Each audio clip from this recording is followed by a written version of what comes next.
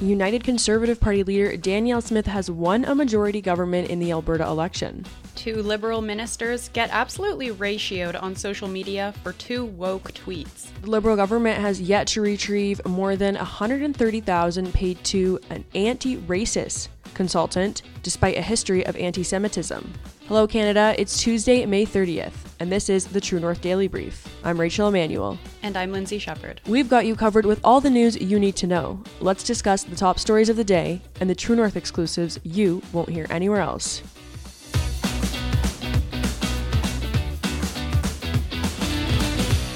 United Conservative Party leader Danielle Smith has won the Alberta provincial election and will continue as the next Premier of Alberta. The UCP finished the race with 49 seats, while Rachel Notley's NDP scraped by with 38 seats. The UCP had 52.6% of the popular vote, totaling just under 930,000 votes, while the NDP pulled through with 44% of the vote, totaling around 776,000 votes. During her speech, Smith said she is looking forward to continuing her work in balancing the province's budget, increasing funding in healthcare and education. Smith also challenged the Trudeau government's carbon tax and climate policies. Here's what that sounded like. And finally, my fellow Albertans, we need to come together, no matter how we have voted, to stand shoulder to shoulder against soon-to-be announced Ottawa policies that would significantly harm our provincial economy.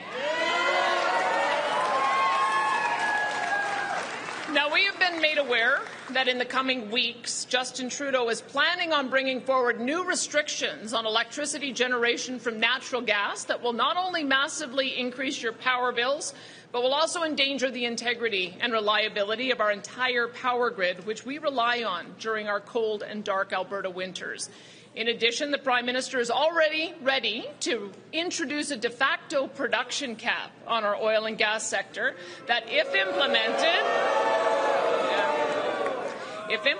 will result in tens of thousands of jobs lost, tens of billions in lost investment, damage our province's fiscal position, and bring economic hardship to Albertans. Now, I've made myself clear on this matter to the Prime Minister in person and in public, but I feel we need to do it again.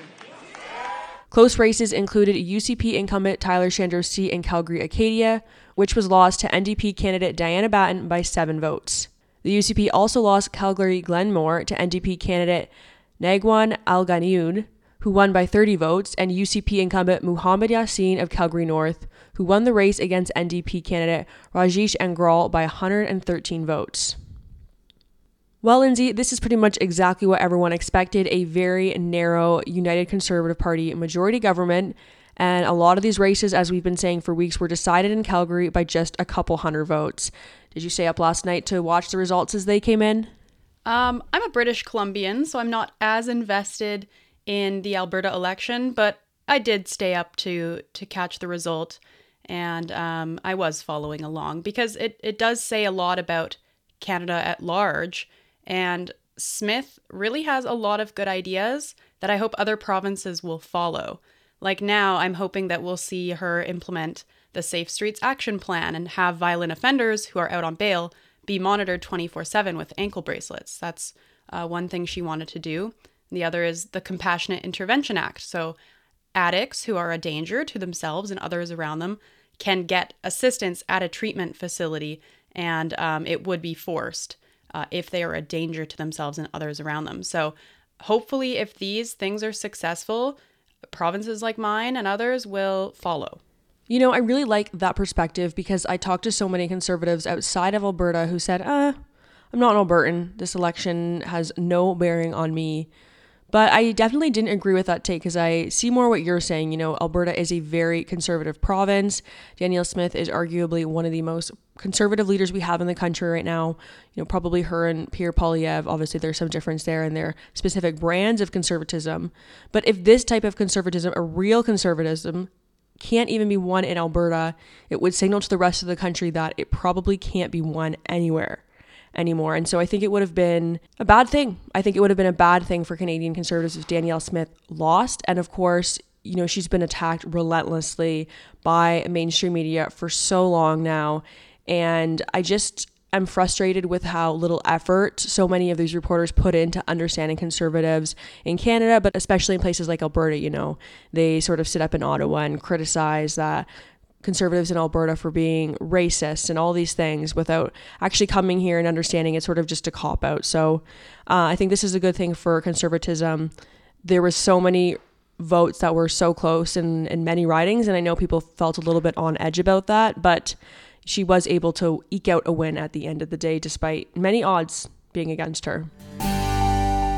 2 Liberal ministers faced a wave of backlash over the weekend, prompted by a series of woke tweets meant to celebrate drag queens and raise awareness about Menstrual Hygiene Day. Minister of Defense Anita Anand posted photos of herself with several drag queens, calling drag entertainment, quote, one of Canada's fundamental freedoms. Anand's tweet quickly unleashed a wave of criticism, with some Canadians questioning the purpose of her tweet as a defense minister. Other users pointed to the fact that nobody has had any issues with adult drag entertainment in Canada, but there have been protests opposed to such shows being put on for children. Meanwhile, Minister of Women and Gender Equality Marcy Ian tweeted about wearing a menstruation bracelet on World Menstrual Hygiene Day. Users were quick to question Ian's assertion that menstruation has been a taboo in Canada. Anita Anand's tweet, where she calls drag entertainment one of Canada's fundamental freedoms, it just makes you scoff because, is this the Charter of Freedoms? And, this Liberal government, they'll call the Emergency Act on the Freedom Convoy. They'll pass a bill like C-11, which deboosts certain content that Canadians see on platforms like YouTube. So if the content isn't government approved, then it will be deboosted. They passed that bill. And the Liberal convention recently, the Liberals there passed a motion so that news companies cannot use anonymous sources. So it's not official policy, but this is what the Liberal base wants. They want stories like the Chinese election interference scandal to be quashed. Yet then they'll go on to make declarations like expressing yourself through drag is one of Canada's fundamental freedoms. But apparently everything else I just mentioned is you are not free to do, are not our freedoms. What do you think about these tweets? I think that you've hit the nail on the head. I don't think this Liberal government has a leg to stand on when they're talking about fundamental freedoms. They have proved time and time again that they aren't interested in ensuring and protecting Canada's fundamental freedoms, like freedom of speech, like freedom of assembly, like freedom of religion. And yet we're supposed to believe that dressing up as a drag queen is a fundamental freedom. Fine, dress up as your drag queen. I don't think we need to call that a fundamental freedom, but let's talk about the actual basic protections that we need to protect our Western democracy that this government has trampled on time and time again. And I think, of course, the Emergencies Act being invoked during the Freedom Convoy is a perfect example of that. So no, this is absolutely tone deaf. This Liberal government, once again, can't see the plank in their own eye. And then as for Marcy Ian's tweet, there's this kind of new leftist term. It's been around for a while. Period poverty. This is kind of in the same stream as Menstrual Hygiene Day. This isn't my original idea, but I saw some people talking about on Twitter. What even is period poverty? Because it's just poverty. If you can't afford the products you need to live everyday life and meet your basic needs, then you're living in poverty. Why do we need to put these weird spins on everything? We need to address poverty in general. And I'm empathetic to the fact that women who are in poverty are put in very vulnerable situations. So I'm not dismissing that. I'm just saying why this strange focus on menstruation and this menstruation bracelet. And as other people have pointed out, the taboo doesn't exist in Canada. So, to give Marcy Ian the benefit of the doubt, as I like to do, maybe she just should have put more of an emphasis on the fact that she was talking about the world at large, where, maybe in some nations for a week every month, you're banished to a hut. Women are banished to a hut. So, that doesn't happen in Canada, though. So she should have maybe made that clear. No, exactly. There's very few topics that are, in fact, taboo in Canada. We discuss many things that I wish we didn't discuss. But you raise a valid point. I never even really thought about the fact that women in poverty, it's just that it's poverty, which also affects their ability to purchase menstruation products. However, I would add that if you are in need of menstruation products, I believe they are offering them for free at men's washrooms all over the country now, and I can assure you the men aren't using them. So I would suggest maybe finding a male friend to head in there and grab some for you for free, because they are rather expensive, and somebody should at least be using them.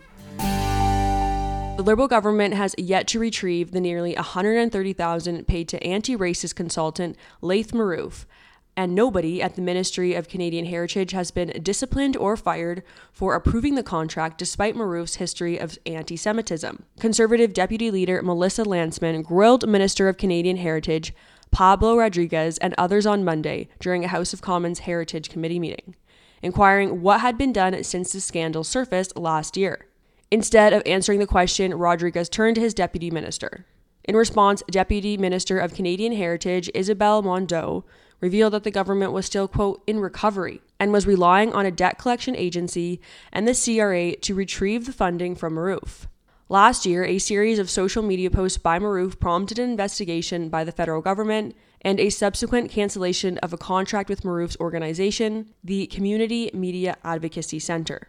Despite being hired on to consult in an anti-racism capacity, Marouf made several disparaging and dehumanizing statements towards the Jewish community. There's a couple factors at play in this story. For one thing, the fact that this individual was ever even hired to conduct anti-racism training despite having a series of anti-Semitic posts. Again, not super surprising under the Liberal government, where it seems that contracts and individuals are not being properly vetted.